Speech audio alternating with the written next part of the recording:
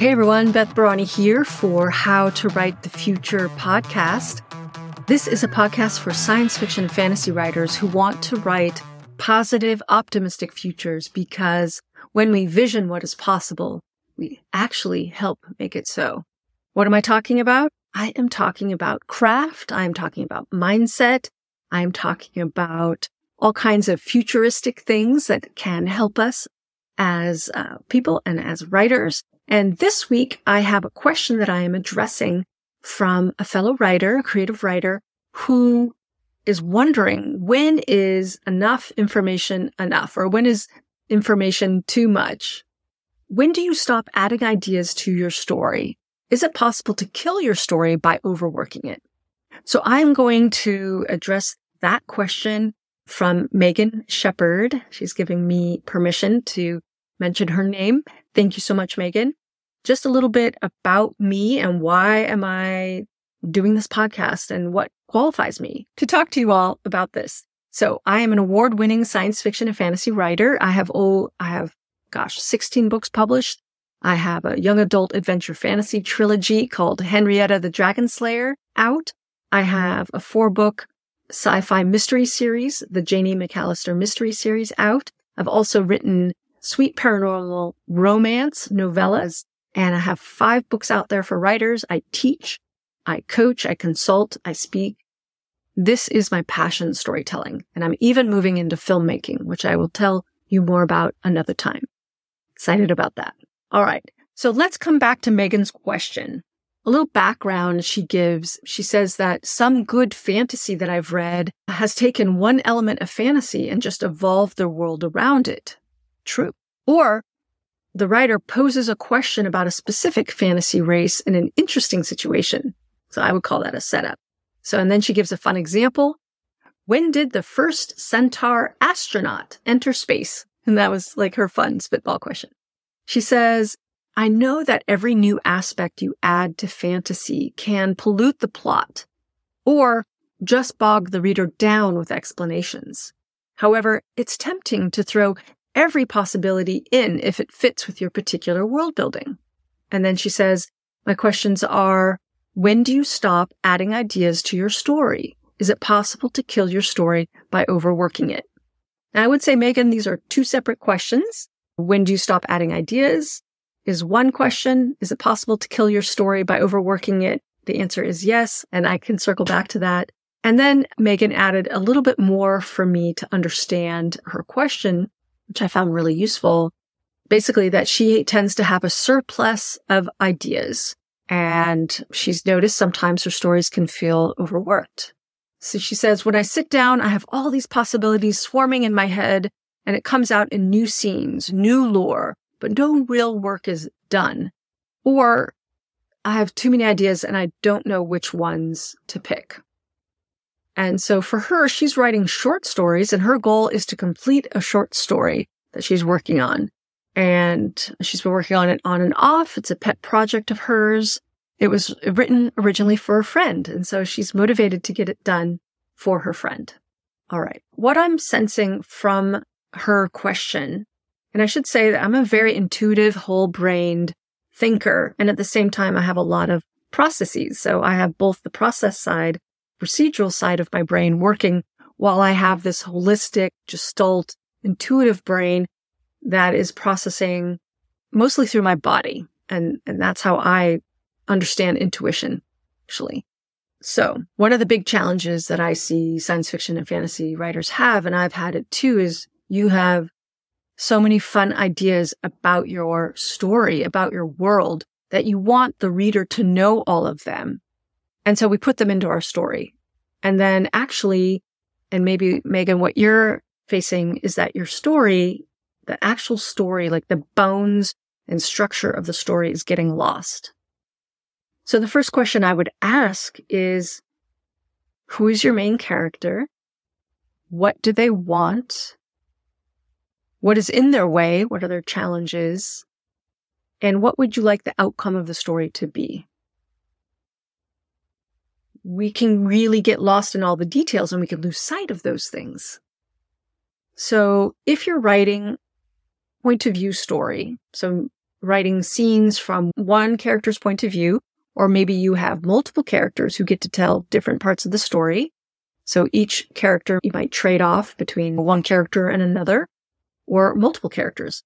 And modern fiction writing generally frowns upon, or I should say modern readers generally frown upon head hopping, meaning in one scene telling the story from multiple points of view. That can be really confusing, and it's also really hard to pull off. So if you are a beginning writer and you've written maybe a few stories or a few novels, I would say stick to one point of view for the book, or stick to one point of view per scene.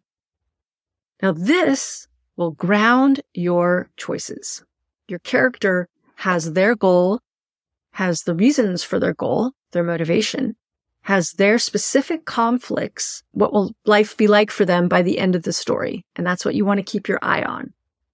And this can help you decide what material to show or not show. Stories come alive when they're told from the perspective of a character.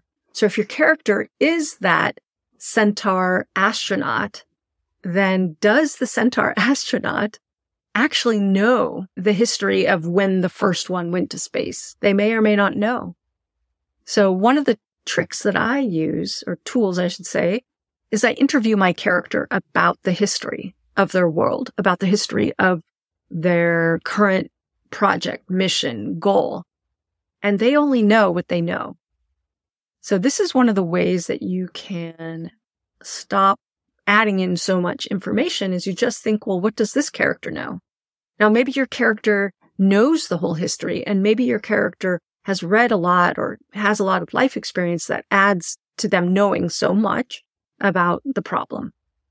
But in the moment of your story, in the scene, in the action moving from here to there, they are not telling themselves the Wikipedia entry, usually. Some characters might, and that will be part of who they are.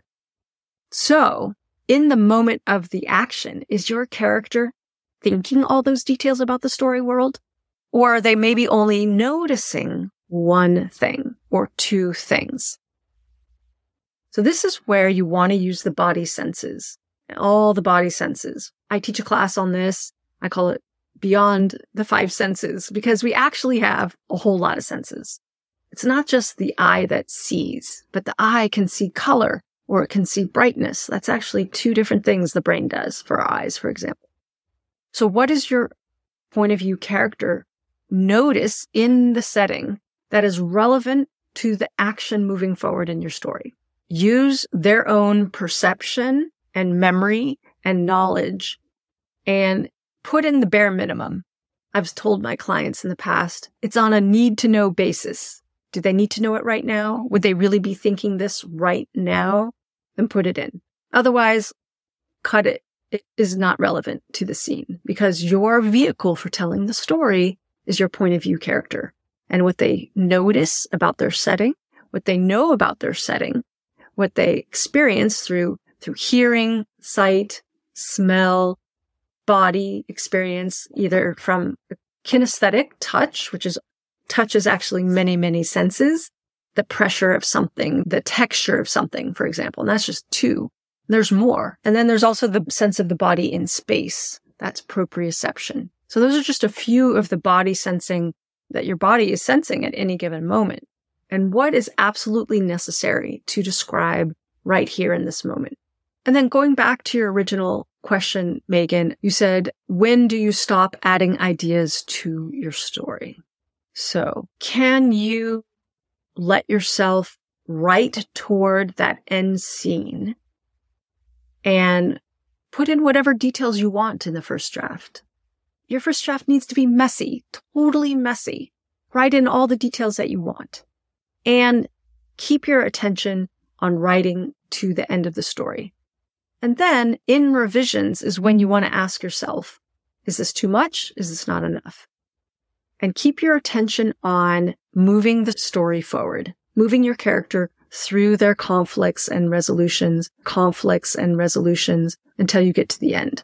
And if you're writing short stories like Megan is, then give yourself an actual page restriction, and that will force you to say, well, is this absolutely necessary? Is this detail absolutely necessary?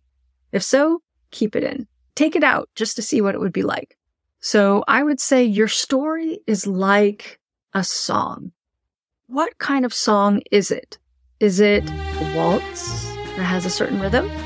Is it a fast-moving rock song? Is it melodic flute, meditative piece? Think about the rhythm of your story and what kind of song it is. This is one way I think about how to edit my books. And then make a decision. And then now edit your story according to the kind of rhythm and pacing and emotional flow that you want it to have, like a song. All right, I hope that was helpful, Megan. Thank you so much for your question. I really, really appreciate it. If you, listener, have a question for me about editing your science fiction and fantasy novel, let me know. I would love to answer it in a future episode.